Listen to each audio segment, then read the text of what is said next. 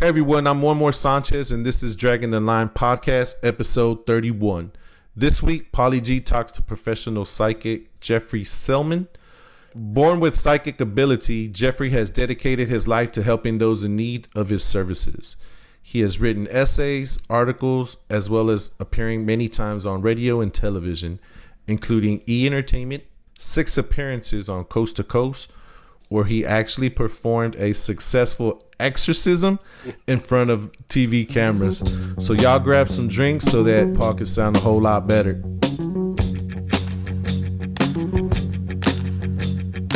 Making a living the old hard way, taking and giving my day by day.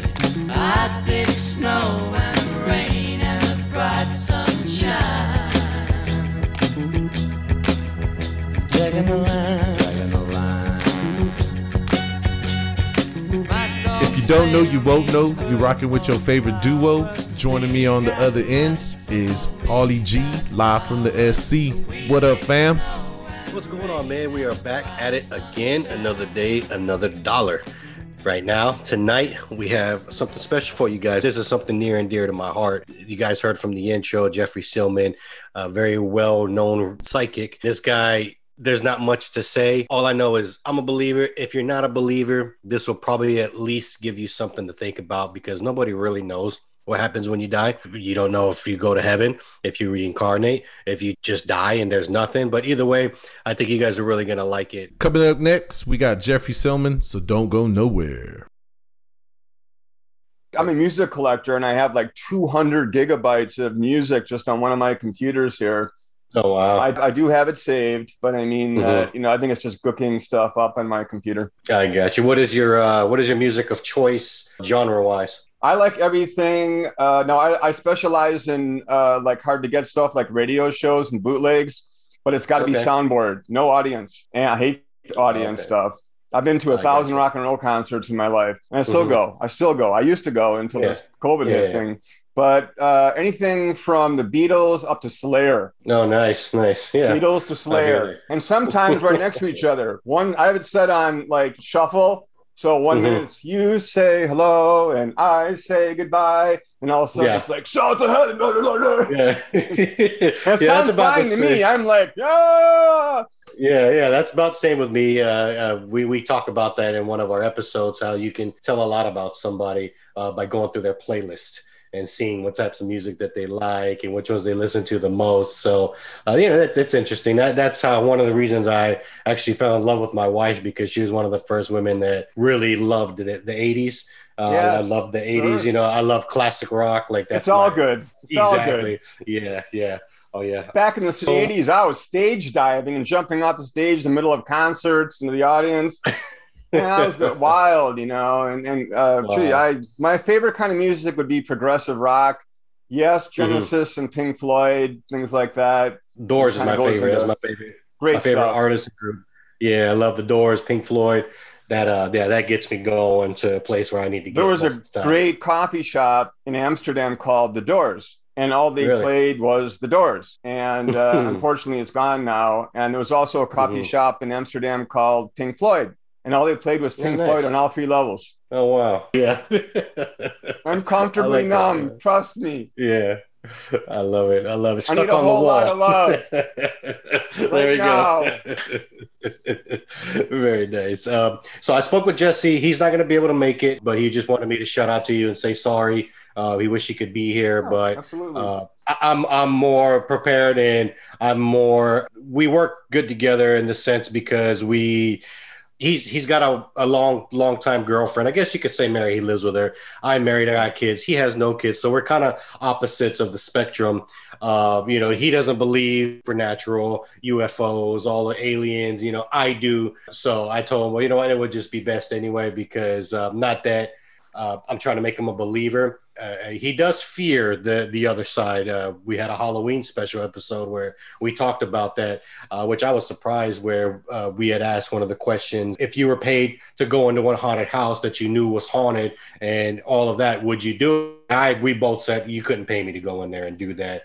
But listening to I feel like I know you quite a bit. I've listened to a lot of your interviews, a lot of your podcasts over the last 4 or 5 days. I know a lot of your background story. So if you want, let's just dive right in. And I know it's a cliche question because almost every outlet of media that you spoke about asked you the same. You got to start. How was it that you came about, and how did it all come into fruition to be who you are? Paul, I was born with psychic ability. I didn't know what psychic ability was. I was born in 1959 in the suburbs of Milwaukee is where I lived. And it was a very spiritually dry community. There were a lot of different religions going on, which kind of made it dry in a way because nobody really wanted, there was no one particular dominant religion and no particular philosophy. And so when I was going to school, I would see, not every day and not every class, but I would see these adults in the classroom dressed in different kinds of clothing that seemed to be paying attention to the students, meaning they were kind of like leaning over the students, or I should say our assignments in class. Yeah. And I was wondering who they were. And I would ask the teacher, who are these people? It wasn't like one of these beings or whatever they were, because I could kind of see through them. So I was like translucent. What are they? Yeah, partially. And I said, who are they? And it was like, we don't see anybody, and it didn't go over well in 1963 or 4, and I can tell you, and got me in more trouble. People became afraid of me, which I did not like. I was not out for that. Exact opposite. I wanted to be friends with people. Yeah. I thought everybody could see these things. I was also able to remember all of my dreams. And also at that time, I was able to tell my mother, Grandma's going to call at 2 p.m. tomorrow or 2:13 p.m. And then that would happen. So they were a little bit concerned about me, that, what's going on and I was uncomfortable in class. I went to the same elementary school, grade through 1 through 6 here in the United States, that both of my parents went to. It was not an old rickety building. It was actually a very beautiful brick building and well maintained, but it was that old. We're essentially that 40 years old back then or whatever. And I was really picking up on the emotional energy in the classroom. It really became so intense and so to the point where the teachers really wanted me out of the class. And too many questions. So what happened was during the 3rd to 4th grade summer, I made a decision that I was simply going to drop the conversation completely. They had me tested at a hospital for, I don't think they called it psychic ability back then. It was, or ESP. I don't know what the names were, but it did come up with a positive. And I spent a couple of days in the hospital with electrodes in my head, and it was pretty frightening because I didn't know, what the problem was.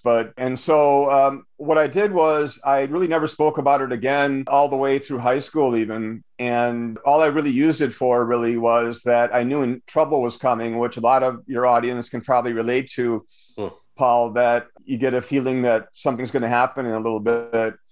And so they used to drag me out. And sometimes they didn't have to drag me out of high school.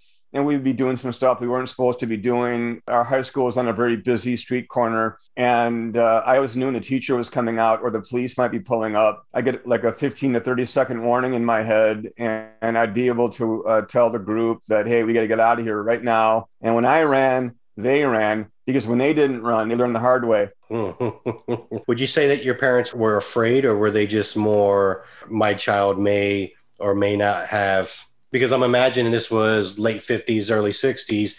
They probably didn't have much access to know about that type of beings, the other side and all of that. How would you say, were they more embracing of it, or were they just scared of what was going on with you? My mother was fine. I had a visitation of 2 aliens in my bedroom when I was 4 years old as well. I go into that in my first book, but the idea is that my mother seemed to be quite okay with it and find it to be maybe a little bit useful, although it seemed to be kind of hard on me. My father, I found out later on, my parents were divorced later on. When we talked about it, I didn't realize that he was actually highly uncomfortable with it and did not take to it well at all. And I didn't really realize that until I was an adult. Yeah. Now, were you able, as you became an adult, to explain to him and understand, make him understand, hey, it's okay? But was he receptive to it later on in life, or was he just still always uncomfortable about it? It's a really great question, Paul, and the answer is unfortunately no. Okay. That it never got together. I got you. You know, that it was he it was not close to me. I got you. Okay. They're both deceased, but I mean, you know, they're gone. But the idea is that no, I think that he had atheistic tendencies, and to him that this was a contradiction to everything that he believed in. But we never did discuss it. I got you. I don't think he was so much afraid of me as an adult as he was just, you know, I don't want to deal with this. Afraid of the unknown. I got you. Oh, by the way, if there's anything, we are a comedy podcast, but we also, through our laughter, we like to think we're funny. We try to change people's lives and let them see other parts of lives, whether I'm going through something, you're going through something, whatever. So if there's this question that I ask that you're not comfortable with, let me know. And we can just cut it right out. So we'll be able to just, I just want you to be, you know, comfortable, you know what I mean? A few questions. Do you remember much of the treatment that you took when they had the electrodes? Now, would you call that electroshock? No. Okay. I remember the whole thing, unfortunately. All they did was they stuck, it was in a hospital. It was actually in a major hospital, in the same hospital I was born in. Oh, wow. And what they did was, it was a couple overnights, and they stuck electrodes in my head and were just monitoring my brain activity. The problem was that I have never been able to sleep on command. And I've really had some problems sleeping in my life, especially when I was younger. And I did not sleep. I mean, stick some electrodes on a kid's head who's 5 years old, 6 years old, and say, now it's time to go to sleep. Just wasn't happening. And I never did go to sleep. I don't think they ever got a real accurate reading from the whole thing. Now, I think, you know, one of the things I could probably tell you as far as an analogy, after I got out of the Air Force, I took an aptitude test before I went to college. And what the teacher said to me, administered the test, was, she said that my senses were so precise that she said that what you'd be good at doing, Jeffrey, would be working in a nuclear power plant. Now, nowadays they're designed differently, but she was taught, this was a long time ago. And what she was saying was that she said if there was 100 dials on a wall, that you could tell if one of those dials moved a quarter of an inch. Oh, wow. That your eyes would immediately move to that one dial. And she said that she found that to be really fascinating. Wow. And I know when I was in the Air Force, they also did aptitude test on me. I was in after the Vietnam War. I actually scored in the top 3 percentile of anybody who's taken a communications test up until then. Now, when you were in the Air Force, did you let anybody know about, I would call them a gift. Did you let anybody know through that timeline about your gift, including the Air Force? No, the last people I would tell. Things worked out anyway. You know, I actually had some interesting adventures, you know, that in the Air Force. I mean, so kind of things went kind of sideways in the Air Force. Something I don't talk about a lot, but actually I never spoke about it with them. I would have been, they never would have let me in because they had no draft. They really weren't looking for people. There were no wars going on. What they wanted me for was my technical skills and communication. They wanted me because they thought I'd be good at interpreting signals from, say, hostile sources. I get That's what they told me. So would you call yourself a psychic, a medium, an exorcist? Are you all of the above? All of the above. You know, it's the first 7 years of my work, Paul, that started professionally in 1992. I only handled the bad stuff. I put in a couple of small advertisements in local newspapers and things like that. And my concept was only to handle really, really bad things in people's homes. And that's all I really worked on for the first 7 years. What I found during the 1990s when I was doing these things, before the internet even started, was that along with maybe something negative being in somebody's house, there seemed to be an awful lot of the same negative emotional energies that I've been picking up my entire life, meaning that either the negative spirits thrived in an emotionally negative atmosphere,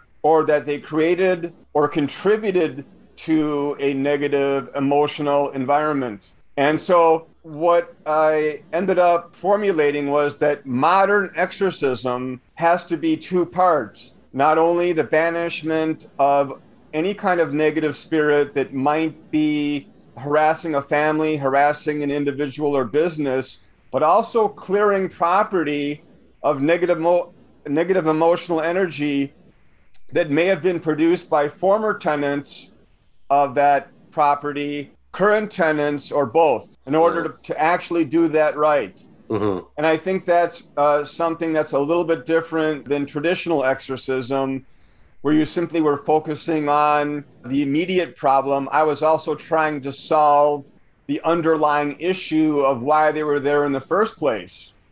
Not on a psychological or emotional level, but actually by releasing and pushing out negative emotional energy, which I think is not physical, but exists. I think it's a non-physical energy that we can feel, but we just simply can't see.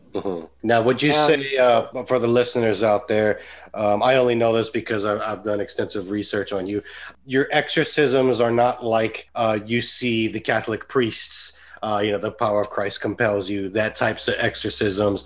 What exactly are the types of exorcisms that you do? I actually wing it. Everyone is different because spirits come from different places. They have different motivations. And there are a number of different techniques that can actually successfully drive a negative spirit and dissolve a connection between a negative spirit or a demonic spirit, which are two different things, and a living person. And so there are many different techniques that can be used. The Catholic rite of exorcism is very successful if done properly. The two problems being that you have to belong to the Catholic religion or they won't touch it. And not everybody is Catholic. And I work with everybody, whether you have a religion or no religion. And the other problem being that I've had a lot of clients call me up who are Catholic, that have called the Catholic Archdiocese and said, look, we're having a problem. And they send out somebody and they sprinkle some holy water and they leave and the problem doesn't go away. And then they end up calling me. And I got to finish the job. That's not this is not normal. I mean, the Catholic Church has really great exorcists. Unfortunately, not every archdiocese does. I get you. But the Catholic rite of exorcism actually does work when done properly. Okay. Is there a story or something that you wouldn't mind sharing? Like, were you ever scared in a certain type of exorcist? Were you ever assaulted by a said demon or negative energy or anything like that? I get attacked all the time when I'm facing down a spirit with weapons that exist only on the non-physical level, which means non-physical swords, different kinds of things that I make that have an effect upon reducing the effectiveness and power of negative emotional energy in negative spirits. It's kind of like unwinding a golf ball and reducing their power.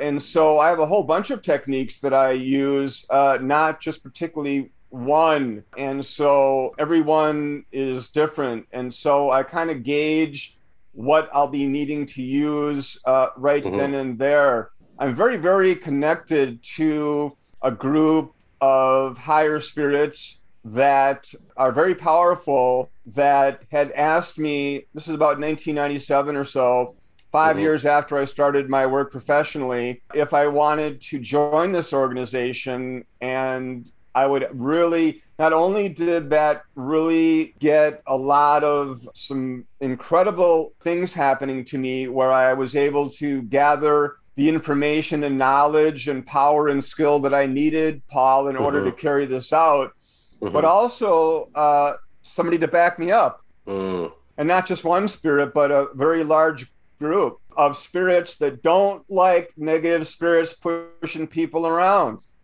They're not weak, that they're warriors.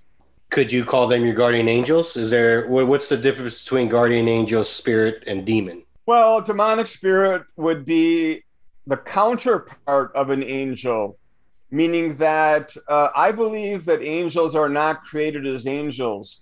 I think that they work their way up just like we do through multiple lifetimes until they no longer can gain anything or learn anything from the physical world. I believe the same thing happens to us. Demonic spirits are spirits that have been around. They're very old, and they're very good at attacking people and also other spirits. And they don't like human beings. And there's nothing that we want. Let me run that by again here. There's nothing that they want from us. This is a great mistake that people make, thinking that they can control negative spirits of any kind. Negative spirits don't use money. Spirits don't use money. There's no money used on the other side of any kind anyway. There's nothing that they want. And so they're more likely to attack the people that try to call them, if they do, let's just say, than attack somebody that they want, this group or individual wants to attack. When it comes to spirit guides, I think we all have spirit guides. They could be anybody from dead relatives and people that we've known, but the usual spirit guides would really be spirits that we wouldn't have known in physical lifetime, that actually do this normally as essentially a job or work on the other side, what people call heaven, which is a very natural and normal name for the other side, and everybody seems to like it. And so I kind of use it myself quite often. And so what I'm saying is that in place of people walking the streets of gold or singing in the heavenly choir, none of these things are happening. That spirits actually are quite busy, not only having some fun, but also can be quite, they deliberately want to help not only other spirits, but also help those in need on the physical level. So you're saying, correct me if I'm wrong, it's that old, you see it in movies all the time where if a person has unfinished business, let's say that the light or even the darkness calls to them, but instead they're like, no, I'm going to stay here because I have unfinished business. Would you say that those are what spirits are as well? It's not unfinished business. It's just that they either won't leave or they're afraid to leave. They might be confused. There's nothing they can do here. We normally can't see them, Paul. And so when people die, they can shout out all they want, hey, I'm okay. I'll just use you as an example. Paul, I'm dead. Everything's okay. I feel great. I just want you to know that everything's fine. I'm still here. You're not going to hear them. You might meet them in your dreams, but you're not going to see them. And eventually they're going to become frustrated and they're going to move away from the physical world into another level. They're already there. And that's the problem, and it really isn't a problem in itself. What the problem is that they don't understand that they can't communicate with people who are on the physical level because we cannot hear them. So that was one of my questions was, are they aware? Because I've seen that there's a lot of misconceptions out there. I'm sure that some spirits, when they manifest themselves, that they are not aware that you're there, that they're actually in their own plane, maybe in another lifetime. It just so happened that our physical consciousness has merged with them, but they have no idea we're there. So that's good to know, to know that I consider you the professional to say that they are aware that we're here. It might be said really quickly, I'll point out this, that a lot has been said with near-death experiences, most of which, that I've seen seem to be very, very valid. Most of these people have no interest in spreading false information or anything like that. It's just something that happened to them when they were close to death. But, the idea of the tunnel, the light, going into the light, a spirit coming out and grabbing you by the hand and kind of pulling you into heaven. None of these things are really necessary. This really is all signals, basically move away from the physical world, the physical level, is what the light is saying, of what the tunnels are about. It's really a trick of the mind. I'm not saying that it cannot be created. Anything can be created on the non-physical level. I'm saying that it's not necessary, that most spirits are quite capable of finding their way home. Yeah, and don't need any of that. Yeah, the more and more that I not only do with the research I did with you, but the more that, because I'm big on a lot of people know this, listeners do, I get made fun of. I love Eckhart Tolle and his teachings of your consciousness stepping outside. It seems to me that the name of the game here is energy and consciousness. So like that old thing saying, like, when you die, your mind lives for maybe a minute or two. And that's just your consciousness, whether it makes itself what you want it to be. So when you die, if what makes you feel good is, your marriage day, your kids being born, all of that, and then you finally pass on to the other side. What is it in your experience? What is on the other side? Like, what is it? Just your conscious lives for the whatever minutes, and then your brain goes dead, your body shuts down, and then your spirit, your soul, if those are the same, what happens after that in your experience? The physical body, Paul, is just a vessel for the spirit. The physical body lasts for about 5 minutes to 80 years or so, or 90 years if you're lucky. Mm-hmm. It's just the crust of the bread. Mm-hmm. Let me give you an example of something that happened to me that might give your listeners a better idea. I didn't have a near-death experience. What I had was an actual death experience. Mm-hmm. And what happened was, I was studying in a library back in 1987 at a university here in Wisconsin. I was completely awake. I was not intoxicated on anything. Mm-hmm. And all of a sudden, I was someplace else. I was in this, what seemed to be a truck. How did I know it was a truck? It had a very high curved ceiling. Mm-hmm. And I don't know a lot about trucks and cars from the old days, but I mean that I assumed that I was in some kind of pickup type truck. Mm-hmm. because of the high curved ceiling type thing. The next thing I saw was my face. I did not look like I look right now. I looked to be about 19 years old, and I had reddish hair, but I got a good look in my eyes. And the first thing I thought was, hey, that's me. And then all of a sudden, bang, I really heard a bang. And the next thing I know, I felt that I hit my head on something, and I felt myself rolling down this road. And the next thing I know, I am up in the air, and maybe 25 feet in the air, and I'm looking down at a body lying in the middle of the road, and essentially an old truck that looked like it was from the 30s or very early 40s. Mm-hmm. And it hit an outcropping of rock, and the engine was smoking. It was not on fire. Yeah. And I could see everything very clearly. And the first thing I said to myself, Paul, was that I'm dead.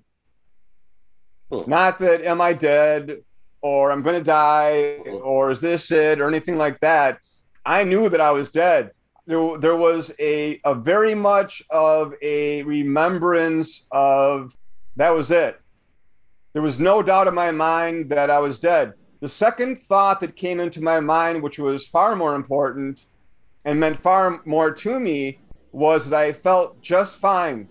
My personality had not changed one little bit, and that actually I could see everything very clearly. The physical world was not invisible to me, and that actually everything kind of looked a little bit shimmery, almost not flowing or anything, mm-hmm. but actually like kind of a little bit sparkly, like it was like really super clear, like on a super clear day where everything mm-hmm. is like, like just really standing out.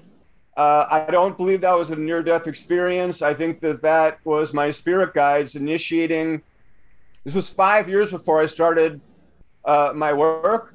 Mm-hmm. And that it was my spirit guides, I thought at the time, trying to let me know, for my peace of mind, mm-hmm.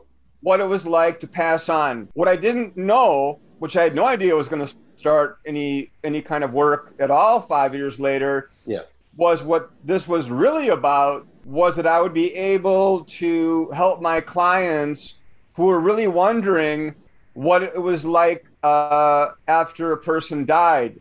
And so I was able to say nothing, that essentially that you will not even know that you're dead unless you see your body lying in the hospital bed or the road or wherever you happen to be dead, that you don't change, that you're not going to dissolve, that your personality is going to be intact. And if you're asking me what heaven is like, what I'm saying is that, and I've learned because I'm able to travel up to the other side at my will, that you can create through visualization anything non-physical. This is something that some people have a hard time understanding, but what I'm asking people to do is to think like a spirit a little bit. You're not trying to create anything physical. What you're trying to do is a spirit is a non-physical being. There's nothing physical about a spirit. But spirits actually generate a shape. So they look like something. They like to look like something. Very few people see naked spirits. It's very seldom are these things reported, which is actually kind of interesting. Since people say, well, why do spirits need clothing? They don't. So why do they wear them? Why? Because they like to look good. We do not lose our sense of fashion once we pass on to the other side. As a matter of fact, we actually generate clothing. It's not something we go and buy. There's no stores. It's a matter of simply generating an image of how we like to look. And you can believe that some people are going to want to appear maybe in robes one day, and the next day it's going to be a beautiful suit or a beautiful dress, whatever they want to wear. And they're going to look good. Because if you really think about it, what would we do as human beings if we had unlimited money? Which I don't, you don't, anybody I know doesn't. That essentially we probably would go to the clothing store and we would get, I'll take 3 of those white suits, 3 of those blue suits, and I want some really nice, these really great shirts and all that. Spirits like to look good. They're just as concerned about how they look as we are on earth, because I don't think that spirits change that much when they die. I don't think people change that much when they die. The only thing that really changes is that because we're no longer stuck in the physical world, that we're able to, our mind actually stretches and expands to the point where we become even more telepathic than we already are. And we're able to see our whole lives, and also read other people's minds. What I say to people is that there are no secrets in the universe. We may have secrets we don't know right now, but unfortunately, any spirit can read your mind.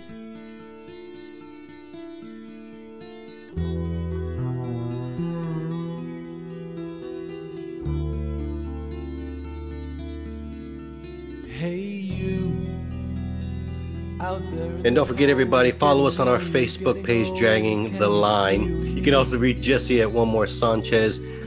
On Instagram, you can reach me at paulig_sc. You can find us everywhere. Just look for a Dragging the Line podcast. And if you could, give us a review. Now back to the show. Hey, you, out there on your own, sitting naked by the phone, would you touch me? Nothing to be afraid of, because we're not doing anything that they haven't done. Yeah, that's very true. No, not interested. I like that. I do too. So if you think there's spirits hanging around your bedroom staring at you, they're probably not.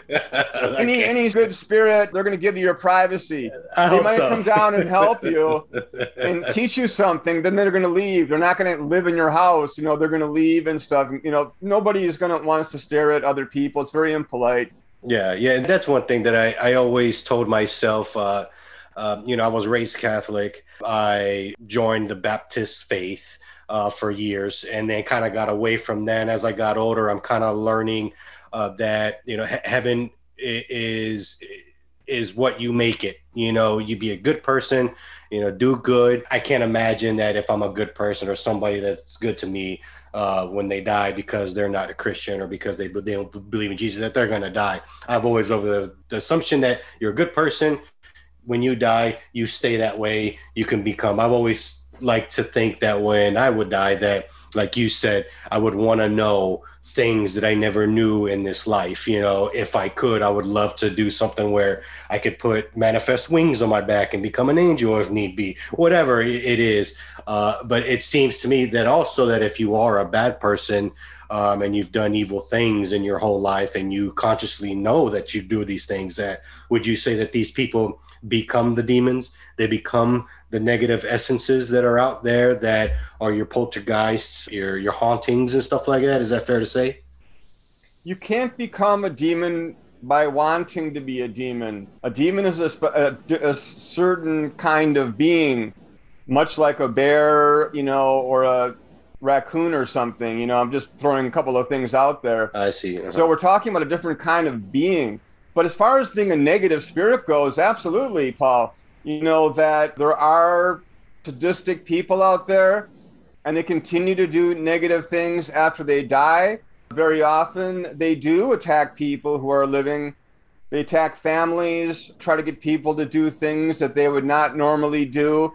This is where my work intersects. One of the things that has frustrated me terribly throughout my life is that this needless and pointless argument between scientists and religious people. They're both right. The religious people believe that they go on after death and that they're going to see their loved ones and their friends, the people they meet at church and all that after they die. And they are completely correct. That is going to happen. And so I tell them, I said, you are going to see that. You are going to see this is going to happen. Scientists look at physical reality and they're kind of heading in the same direction, through quantum physics and all of that. They're kind of beginning to see into that kind of thing. Mm-hmm. I work in the area where these strings are created and come from. So I don't think that creation and evolution are exclusive. I think they work together. I don't think it's an argument. I think it starts with creation and works its way up into evolution. Mm. And I'm not a religious person. I'm more of a science guy. Mm-hmm. What I'm saying is that the concept of there being a God is a very logical, or gods, I don't know. I'm not saying I know everything. Mm-hmm. What I'm saying is that is a very logical and believable philosophy. If there are higher spirits up there, I look at it like this: that whatever God is, whether it's one or many or whatever, is definitely a personality. No argument. It's not a force. It's a personality. But I look at it more of not only being a scientist, but also a baker. Because I think that, our universe, the physical universe, is not a perfect universe and is created. Because if you take a look at something like the planet Earth, it's not completely round. Mm-hmm. Our planet is not completely round. It's kind of pear-shaped a little bit. Mm-hmm. Mm-hmm. It's kind of round, but it's not perfectly round. Mm-hmm. So this is the beauty of baking a cake. It's not supposed to be perfect. Yeah. Any good cook will tell you that with the secret to their special food is their spices or whatever, how they put, their stuff together. Yeah. They don't want it to be bland or like everybody else says. They want it to be unique. And so it's very frustrating for me when I see this terrible argument going on that is just unnecessary. Yeah, I agree. And you're, it's for me, not that I went away from religion. I respect their religions. I respect their people and their beliefs. I definitely agree with what you said. Like, these people that believe there is a Jesus, there is a God. I am going to see all of my loved ones and all that. And that's great. And I hope to as well. And it seems to me that it's basically what you're perceiving in life and believe in, that more than likely is what's going to happen. Is that fair to say? I really don't talk to demonic spirits anymore because they're not worth talking to. Mm-hmm. When I first started out, I would try sometimes to at least get their take on things when I was fighting them. No demonic spirit that I've ever had any conversation with has ever denied the existence of God. No higher spirit that I've ever dealt with, including angelic spirits, has ever denied the existence of God. So if they exist, so does God. They don't. There seems to be no argument on the other side whether God exists. That argument is only on the physical level. Once you're on the other side, it's pretty obvious that that there are creators, creator or creators. I'm not convinced that your average spirit knows everything. Yeah. But the idea is that that somebody created the the universe, and whoever it is very good at it. That was one of my questions. If there are demons, there have to be angels. It's a common, maybe it's a misconception that we are hated by demons and we are envied by angels because of our gift of free choice. No. No? Okay. No. This is philosophy. Angels love us, and they're our spirit guides, and I believe that they were once in our place where we are right now. This is a philosophy. This comes from the movies. Don't believe it. Angelic spirits are good spirits, and they're watching out for us, and they're the enemies of demonic spirits. Demonic spirits, they don't like anybody. They don't like each other. I get you. They're think of criminals. Most criminals carry guns for two reasons. One, to rob innocent people, and one, to protect themselves from each other. They don't trust each other. Criminals are more likely to use guns on each other than they are on innocent people. That's true. Okay. And, they treat each other. They shoot each other. And so the very same thing with demonic spirits. Demonic spirits, they have such a strong ego. It's ego. And that they feel they don't need any help. That they're quite capable of destroying a family or a business or a person without anybody's help, and they prefer not to use anybody's help. And very often they're quite correct in that we can't see them. We don't know that we're under attack. That is why I developed protection techniques that can be brought up in 10 to 15 seconds or less, and that are non-religious, and they also work with any religion at all, because I work with people who belong to all different religions. And so my protection techniques that I developed with my spirit guides work with all religions. What are a few, that's funny because following right into my question, that was my next question. How close is meditation to your fight against the negative energies and what you just said? What are some things that somebody can do if they're driving home?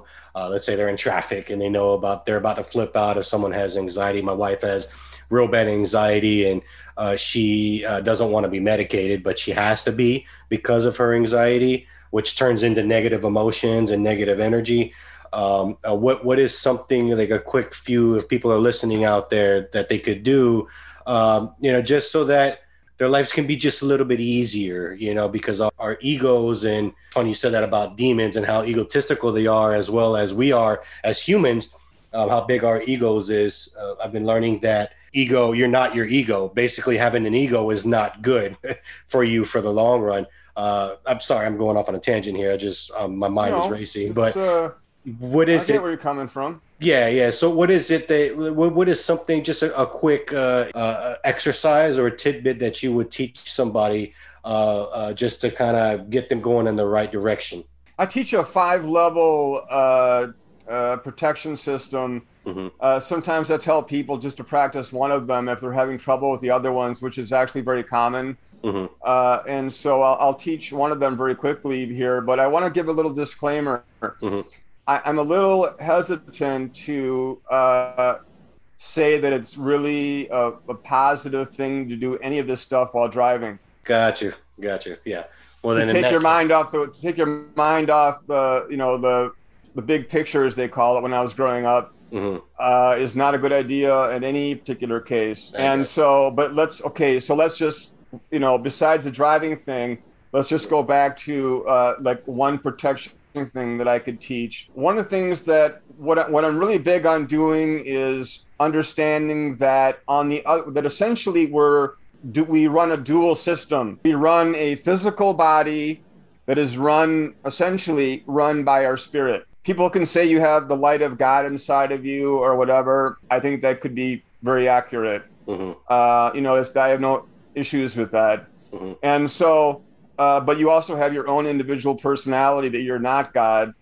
And so one of the things that I'm very big on is teaching people how to think like spirits and how spirits create things on the other side, meaning their own homes. Do they need shelter? No. Why do they like homes? Well, we just like homes. We like having our privacy. I don't think people change that much. We still like to have our own. Yeah. Heaven is endless and boundless. There's plenty of room. We're not living next to each other, even though some people do. Yeah. The idea is that create what you want. So what I'm doing is I'm teaching people how to bring up this energy, which we do naturally in small amounts. I'm teaching people how to bring up this energy that spirits use to create things, Paul, in a much larger level. So this really is science. And so one of the things that I teach, one level, and one thing that I think is very important is that people actually create a mirror shield around them when they think that they might be susceptible to either other people's negative emotional energy, which is far more likely than a spirit. We have our own problems right now. Yeah. Our worst enemies we're our own worst enemies right now. They're just giving us a push. Yeah. And so one thing I'm teaching people is essentially how to bring up energy from the other side through themselves and create a mirror around themselves completely underneath their feet, above their heads, around them, that will actually reflect back to the source, much like a laser beam, any negative energy coming to them from people or spirits, because negative emotional energy is not always sent deliberately. By spirits, it would be. But by people, they don't know they're sending it. It can be done subconsciously. It can be done when they're sleeping. It's not something we're taught. They don't know that they're making a connection. And so when people think about you, they think, well, I don't like Paul, but the idea, or Jeffrey, I don't like Jeffrey. But what they don't understand is they're actually throwing out emotional energy in that direction. And that can actually make a connection to our emotional energy fields. And what I'm trying to do is to get people to learn how to break and dissolve that connection so that does not influence us on any emotional level, so that we're not affected by it, so we don't react to it. And so one of the things that I teach is sort of a mirror shield, so that that automatically bounces back, so that we don't have to know when we're under emotional attack by people at work, people who don't like us, people who are well known. It could have anywhere between 1,000 to millions of people thinking about them. That's a lot of energy coming at people. They don't have to know where you are. They just have to know who you are. There's psychic energy, which is like telepathic energy. Some psychics call it the Akashic Records. What I'm saying is that there's no such thing as the Akashic Records. Psychics don't like that. I'm a psychic. What I'm saying is that the Akashic Records, from my perspective, simply means that all information is knowable. It's not a library. Some psychics see it as a library. I'm going to go to this library on the other side and pick out your life book. There really is no such thing.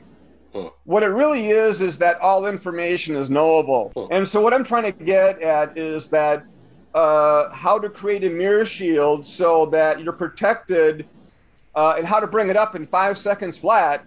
And all you really have to do is change the structure of a natural energy that exists everywhere on the other side and bring it up through you naturally through your spirit.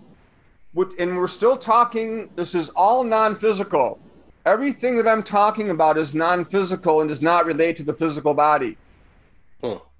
Because the energy that people send you when they're thinking about you, whether it be positive or negative, or a spirit that might be attacking you, is all non-physical. Spirits are all non-physical. So the only thing we need to worry about is non-physical. The physical thing is not my stuff. My thing is the non-physical. And so I'm not talking about don't drive 90 miles an hour down the street backwards. What I'm talking about is how to protect yourself from emotional energy that people are sending us either subconsciously or consciously. You know, a really good example of this is a really famous example. This has happened many times, but it was a very famous star from a soap opera was in a store. This happened about 15, 20 years ago. And she was actually attacked by a woman in the store who actually called her by the name from the soap opera and said, "How can you do that to so-and-so?" Yeah. She said, "That's just a role that I play. This is a television show." And this lady was out of control. She was, to the point where she was going to, strike this woman. They had, security had to be called, and at the store. And this happens a lot. I'm sure a lot of celebrities can talk about people coming up and saying, "How could you do that in that movie?" They're not thinking straight. This is a movie. That's their job. They're an actor. And so there's a lot of people out there that are not necessarily running on all four cylinders. And they don't realize that they're spitting out a lot of negative emotional energy and that they're imbalanced, and that energy could be coming at us and also at very well-known people and just about everybody. Coworkers who are thinking about you at work that may be behind your back, and they don't know that they're sending you negative energy. But they are, and that can accumulate and make a connection between your body's energy field and their body's energy fields, much like a pneumatic tube at a drive-through bank, and that energy can be transferred and continually transferred. And one of the things that I do in my work, through remote work these days, is I work with people from all around the world, is dissolving negative connections between anybody that is negative. I don't dissolve anything that is positive, because the energy systems that I use do not work on positive energy. Very often we have connections that are both positive and negative. So it's that old tutelage going back to energies neither lost or gained, simply transferred. It is, but I really want to stress that even though that energy is never destroyed, Paul, that also personalities are never destroyed. I, as a psychic, in my experience of 30 years and also a whole lifetime of being psychic and also being an exorcist and also a clearing expert and an author and a teacher, and who has had many very interesting experiences in my life, which are all in my different books, which are audiobooks, because I'm a really bad writer and a better speaker. Sometimes it's kind of hard to get me to shut up. You probably have already learned that. Yeah, no worries. That it is kind of a, it's not magic itself. I don't think we give it enough credit. That our personalities never die. I am not a religious person. I never belonged to one religion in my life. But I can just tell you that it's not just energy, that it's intelligent energy. That the soul is not a light. The soul cannot be given away. The soul cannot be stolen. The soul cannot be held hostage. The soul is you. So when my clients ask me, Paul, they say to me, "What does my soul like?" Because I can see the soul of any individual. I can see the soul of all animals. I was born that way. I thought everybody could see that. That was where the trouble began.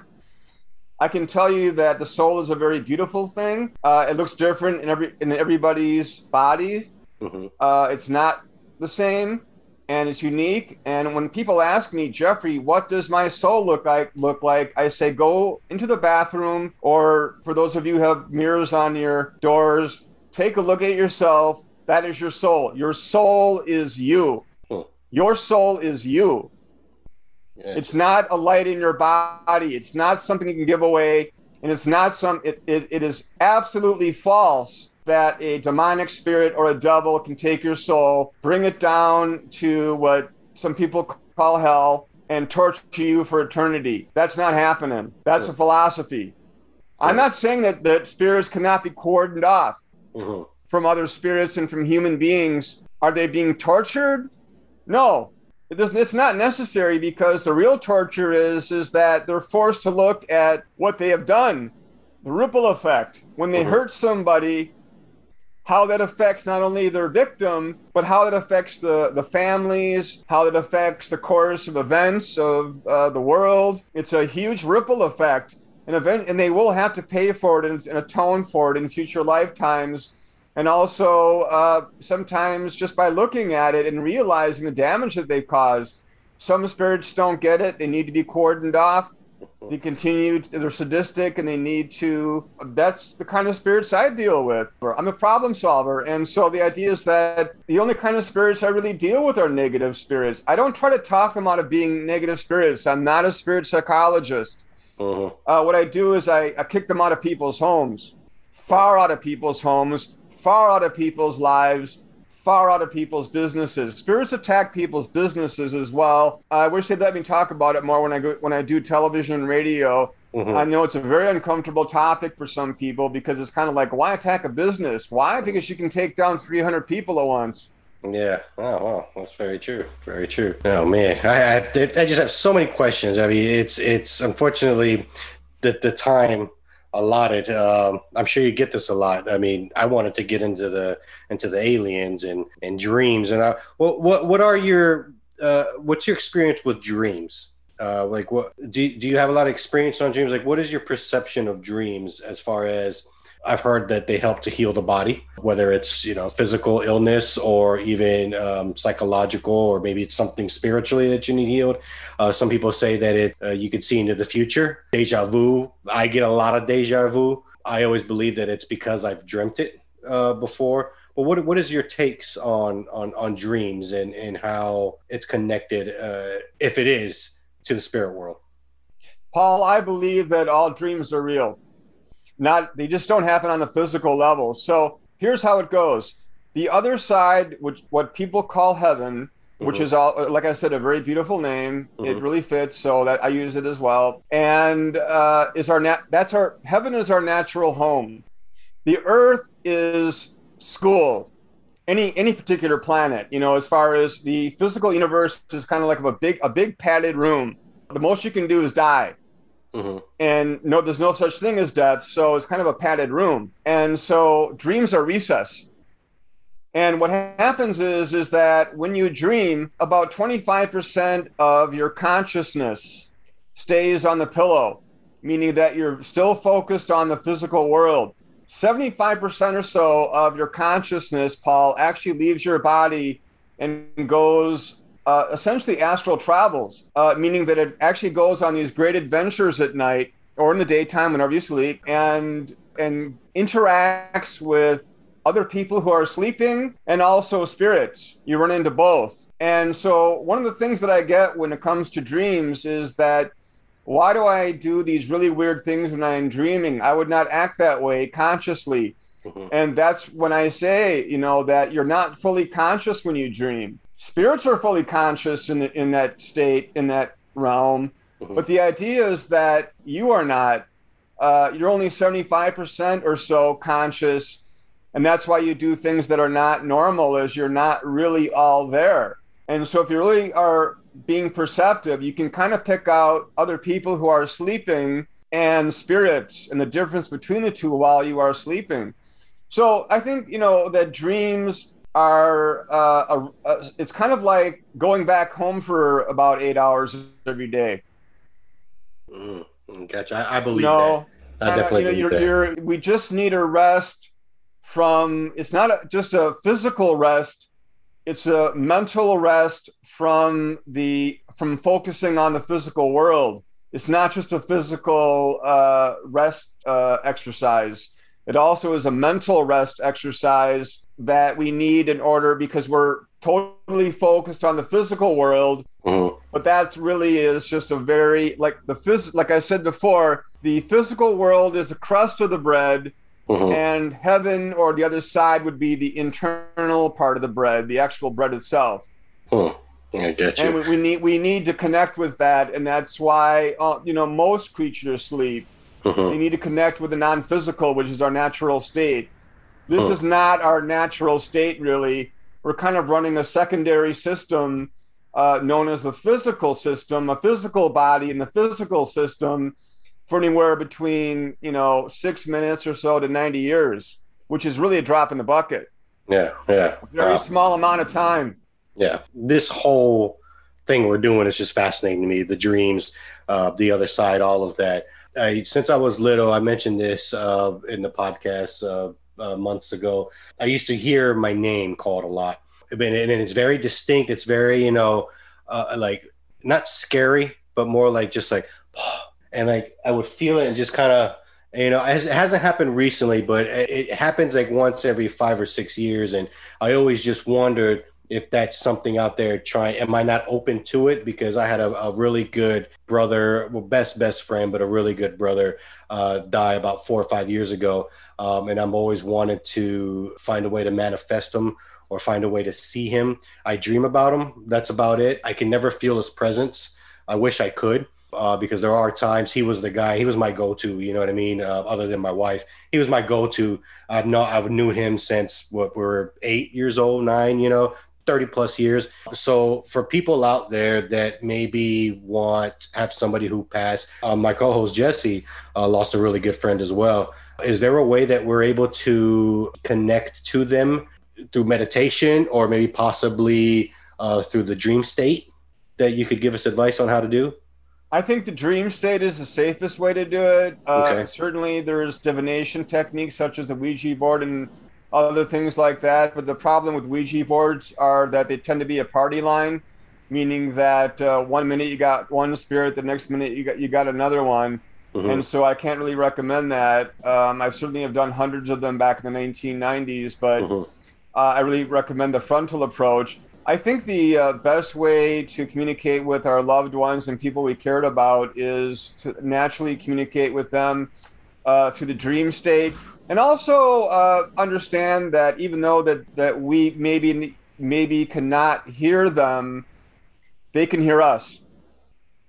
And so actually maybe silently, you don't have to like physically speak out loud to dead people. Mm-hmm. They communicate telepathically. They don't have ears and eyes and larynxes and stuff. Mm-hmm. What they do is they send an impulse to us, which produces a sound in our head.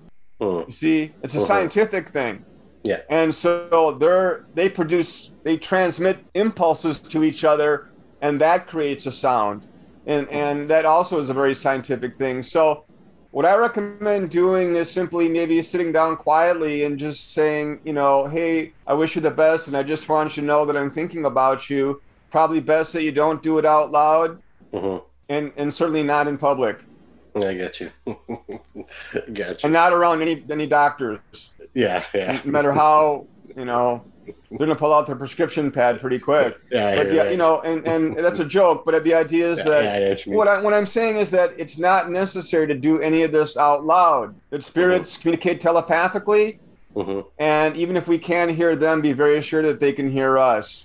And so the best thing to do is to sit there and maybe, kind of, if you want, do a little meditation. But when you do meditation, you are placing your mind in another state. I practice meditation myself, and I have since I was 16, mm-hmm. Which was in 1976.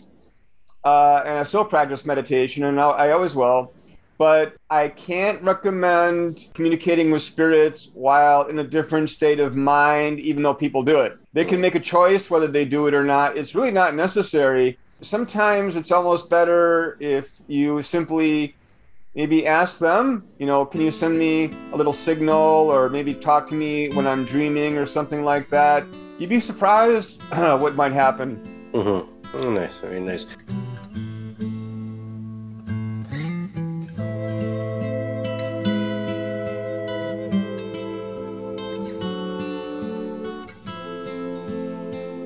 Be sure to follow Dragging the Line Facebook page for the latest. Follow me on all social media at One More Sanchez. And you can also follow Paul at PaulyG_SC. Now back to the interview. There's a lady who's sure. Your thoughts on aliens? Are they our perceived beings?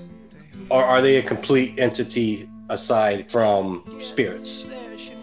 Is that the best way? You know what I mean? So I believe in aliens. I believe that there's just no way that we are not only alone, that there are beings out there in other galaxies and in other parts of.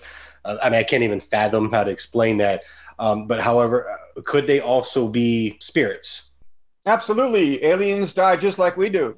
and they become spirits. They also run a dual body, meaning that they are physical and spiritual at the same time, or physical and non-physical. It might be better said in a scientific way.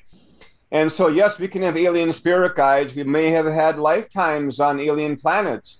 My first encounter with physical aliens was when I was 4 years old in 1963. I woke up and there were two aliens in my bedroom, and they were quite physical. Mm-hmm. They had uniforms on and some very interesting gadgets that they were wearing on their chest. Mm-hmm. I do not know what they did, but they lit up with lights that I'd never seen before. Mm-hmm. They were not hostile and made no hostile moves toward me, but eventually I ran out of the room crying for my mother. When I came back in, they were gone. Mm-hmm. And my mother completely believed me. Mm-hmm. Because all sorts of weird stuff was happening to me. She always said that, Jeff, I always believed you when these things happen to you. You're the kind of guy that aliens would visit. Mm-hmm. And even subsequent, people that knew me later on as an adult would say, if a UFO would land in my backyard and pick you up, I wouldn't even bat an eyelash, Jeffrey. And so I actually work with aliens on a non-physical level in my work. And I've said so many times, not to frighten people or to make myself look different, but I believe that credit should be given where credit is due. Mm-hmm. Meaning that some of the beings that I work for are aliens. And I make that quite clear in my books. Wow. I'm not trying to plug my books here. What I'm trying to say is that I go into in much greater detail some of these events. Their knowledge is very useful. I think that the universe is teeming with life, Paul. Mm-hmm. It's not just for our enjoyment. The stars are not just for most of these are just suns we're looking at. They have planets around them, and that I think at any given time there are probably between 50 and 100 different races running around here, mostly on probably scientific missions. We have so many different kinds of life. Mm-hmm. They could have things as simple as underground restaurants here, beautiful fish under the sea.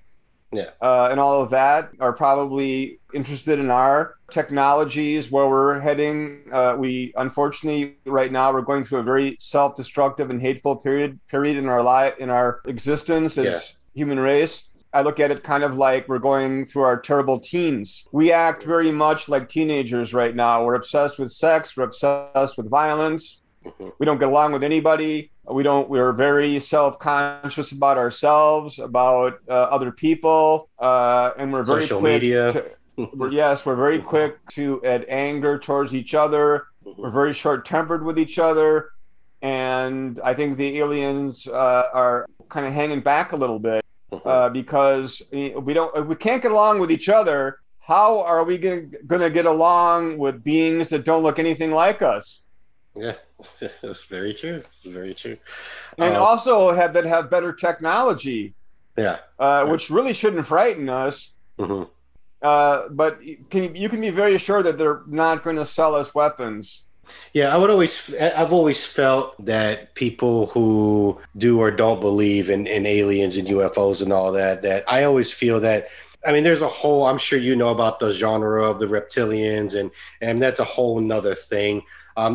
Anything's possible. I don't know, but I do feel that if they were to attack us and wanted to destroy us as a species, they could have done that thousands of years ago, possibly billions of years ago, but they haven't. So they're doing something, just not sure what. Do you have any idea possibly of what it is that they're doing with us here? Absolutely. Like, what is their purpose? Yeah, there's a lot of purposes. There are a lot of purposes of why they're here. I don't think it's really important where they come from. Because I think they come from many places and they're very far away. I think the important thing is that why they're here. I think that some of them are here for reasons that have nothing to do with the human race, meaning that they may be studying different life forms, and it's a very beautiful planet. Mm-hmm. It's full of life. And I think some of the spacecraft that we see might be actually, I'm talking about a percentage. Mm-hmm. Actually kind of like hot rods that are not here necessarily on any particular big mission, but actually being operated by people who are just kind of cruising around looking at planets. That's just a percentage. Yeah. Also, on the other side, there are other more serious aliens that I think that are very concerned with our we're at a very interesting point in our human existence. Yeah. We're at a point right now where we could go on or we could destroy the planet and ourselves. And I think everybody as a collective on a subconscious level or even a conscious level can feel that little flicker of like there's something just not right in this world with everything happening as you've seen on TV last year, over the last 10 years, you know what I mean? But we don't see any. There are no ships that are 15 miles wide, such as in the movie Independence Day. Mm-hmm. There are no ships cruising over Moscow, London, New York, and Washington. Mm-hmm. Mm-hmm. So there's definitely we're not under attack.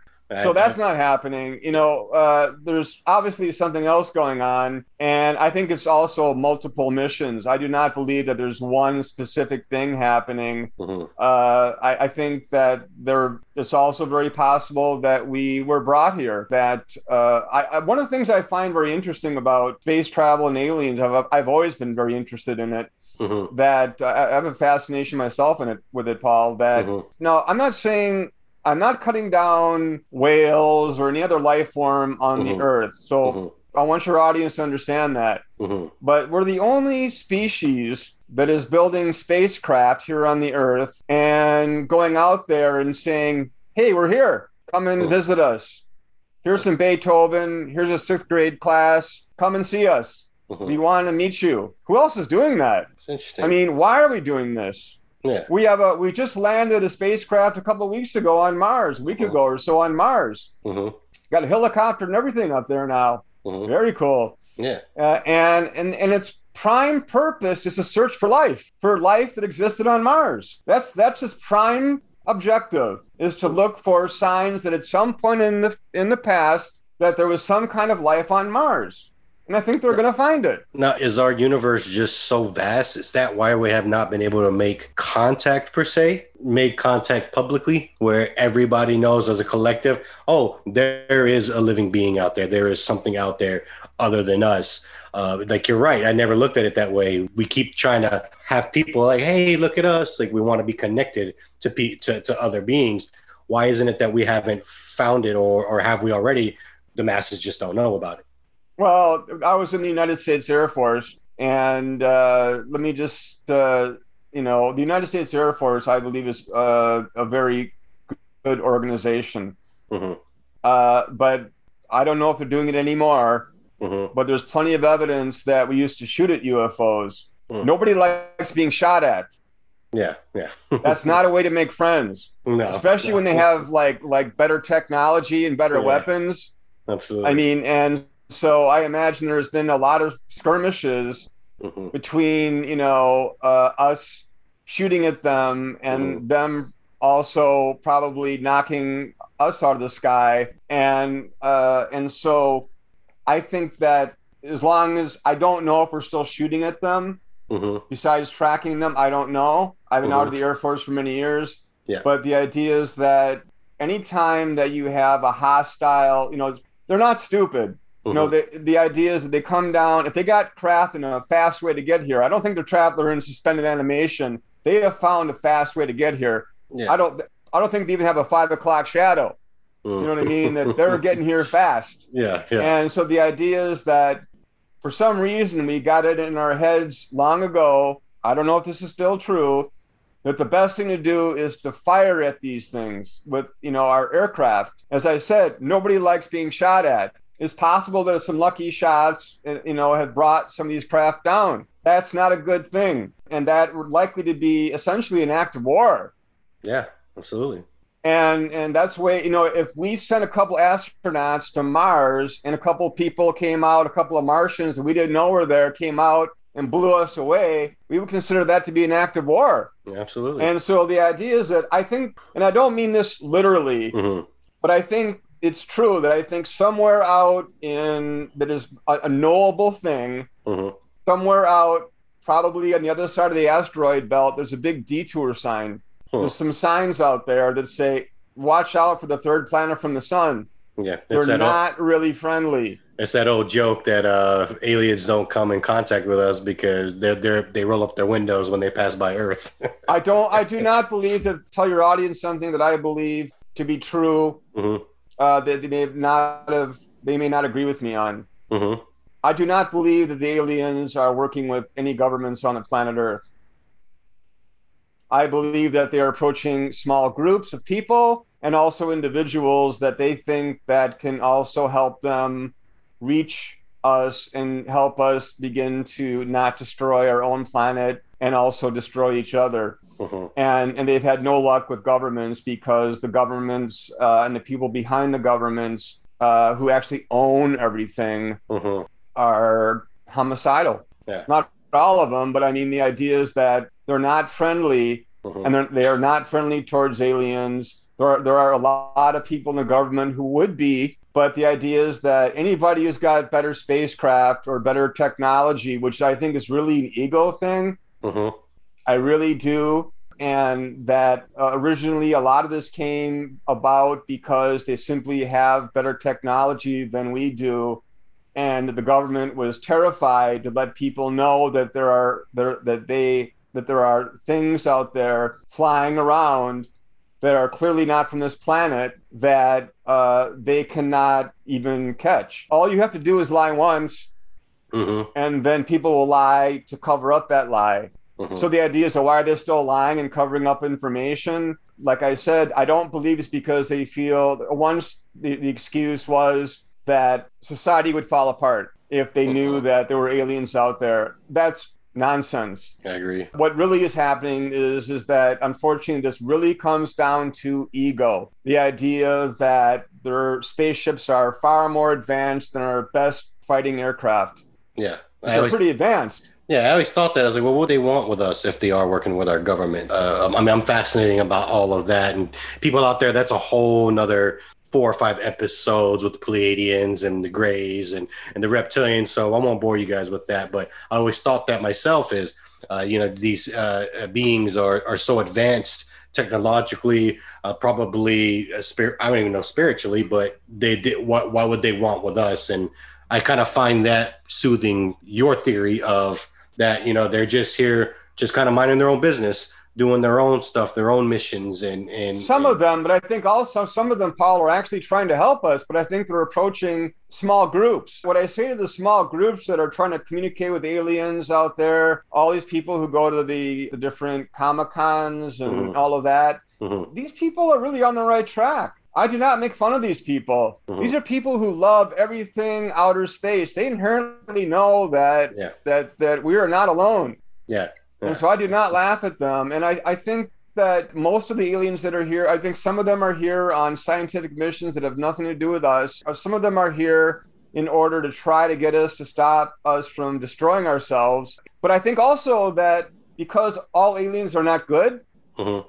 just like all people are not good, Mm-hmm. that I think their ships are fully armed. And so if you have technology that could take out a city, a country, or even a planet, Mm-hmm. but you don't use it because you're advanced and you don't use it unless you have to, meaning that unless something attacks you, you're that advanced that you're not homicidal or self-destructive. Would you give a weapon like that to the United States government or the Russian government or the English government or anybody else? I wouldn't, because we are likely to use it. Like what they did with the nuclear. If you study history, Mm-hmm. and I have, Mm-hmm. we almost became very, very close right after Americans bombed Hiroshima and Nagasaki.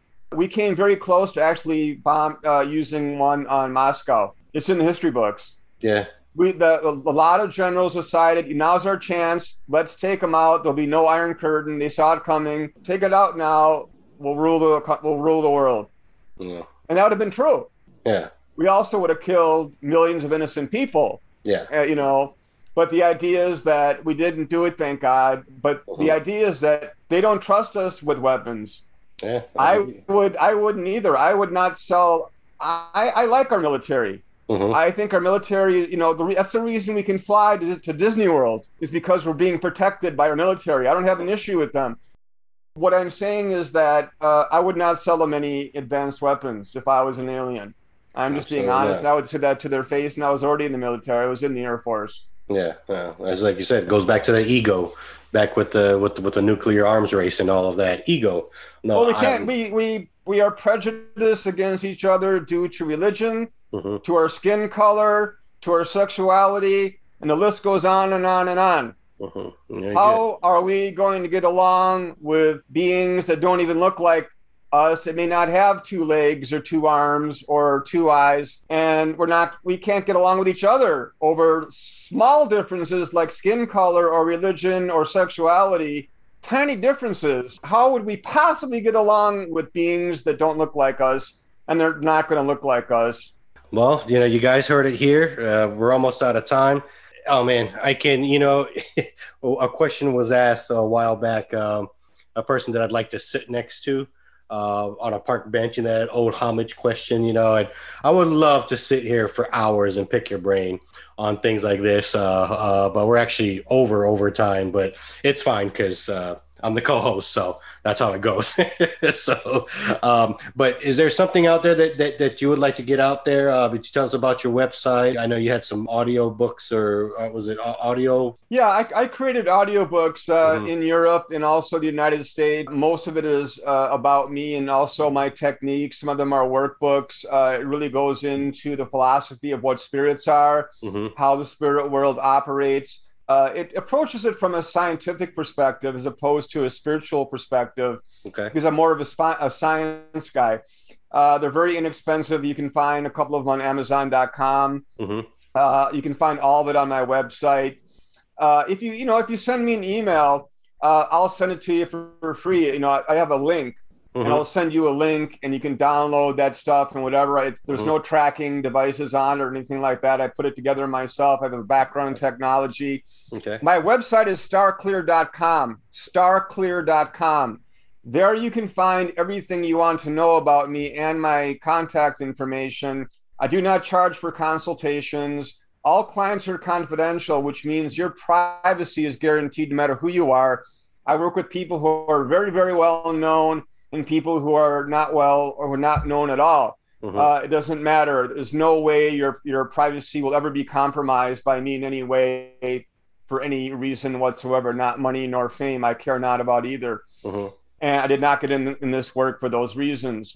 And so I'm very easy to talk to. I do not charge for consultations, meaning that if you want to call me up and see if I can help you and tell me what's going on, I'm not going to charge you. If you'd like a copy of one of my books, just write me at my email address, which is on my website. And I'd be happy to send you a copy of what you would like for free. Are you able to do this? You don't have to be physically there to do any of these services. Can you do it on Zoom or through the phone call? I do almost all of my services now remotely. What happened was when I became well known in about 2007, I started getting requests from people in China and the Middle East for help. And I thought, how can I do this? How can I do this? And what I did was, with the help of my spirit guides, I learned some techniques that I could use through focusing on pictures and also on people in Zoom, like say Skype at the time, and other things that were available. Zoom came along later on, of course, but the idea is that, and I can help you wherever you are in the world. I do not need to go into your home. And we can't do that anyways right now. And I'm very, very busy. So please, get a hold of me. Okay. And and what I do is very logical. I can explain to a T how I work and as well as everything that I do. Okay. Do you have an Instagram page or a Twitter page? Is that all on your website as well? It's all on my website. I have a Twitter page, but I really, it's kind of hooked into my LinkedIn page, meaning that when I post on LinkedIn, I post on Twitter. Yeah, I'm not a huge follower of Twitter, only because that I can't say anything in 185 characters or less. Very true. Not even my name. As you probably have already discovered, I'm kind of long-winded. That's all right. So I can't do a 185 character limit. It's not going to happen. Yeah. Well, I've really enjoyed my time, and I thank you for your time. And I would love to get with you again toward the end of the year, if possible, just to do a follow up. And I'd like to get into other stuff what you do as well. And we'd like to get feedback from the audience, and maybe they'll have some questions as well that we weren't able to get to in this hour and a half that we've been talking. But is there anything that you need from us? No, I would be very happy to return to the show. I think it's a great show. Great questions, Paul. Okay. And I'm looking forward to more of it. All right. Thank you so much again. And I'm pretty sure you'll be hearing from us. We're not sure when this is going to come out, but the week that it does come out, we will let you know. We'll email you and just say, hey, here are our links or whatever if you want to. We're going to, edit it. So I think you're going to enjoy it. I think you're going to like what we do with it. We've been doing this for a good bit. So, and whatever Paul, you told me not to put in, I won't. Paul, I got to ask you a question, though. I've been dying to ask you the whole show since we're off the air now. I'm going to ask you a question. Okay. The third picture at the bottom, is that the ghost? Which one? Well, and here I have a third pic. We have from my screen. There's me on the top right, you on the top left, and on the bottom there's an empty couch that's been there the whole time. Oh no, that's Jesse's Zoom. I thought it was. Yeah, that's his but Zoom. In my own mind, what was keep me from laughing was I thought that was the ghost apartment. Oh yeah, no. I kind of pictured a ghost kind of sitting there going, he's right. I'm kind of liking the show. Yeah. If only they could see me. Yeah, exactly. That would be nice. I've been kind of looking at the screen and watching this empty couch, and it's like, I guess that's the ghost couch. There you go. That would be nice to have. That would be true. He's not scary at all. These humans are not scary. I thought these humans were scary, but they're not. Now people do that Paul too. Are nice. Yeah, hope so. Well, Jeffrey, I appreciate your time, buddy. We'll talk to you very soon, okay? Okay, Paul. I'll talk to you later. All right, take you, bud. All right, bye. Bye-bye. All right, everyone, that was the show. We hope you have a wonderful weekend. I want to thank everybody for listening to another episode of Dragging the Line podcast. Shout out to Jeffrey Seelman for being on the show. Tune in next week for a new episode. Shout out to all the kids who got ADHD like me. Sanchez out. And remember, everybody, do good, be a good person, help others in need. Because remember, if you're not dragging on, you're only dragging the line. And that one is you. No other will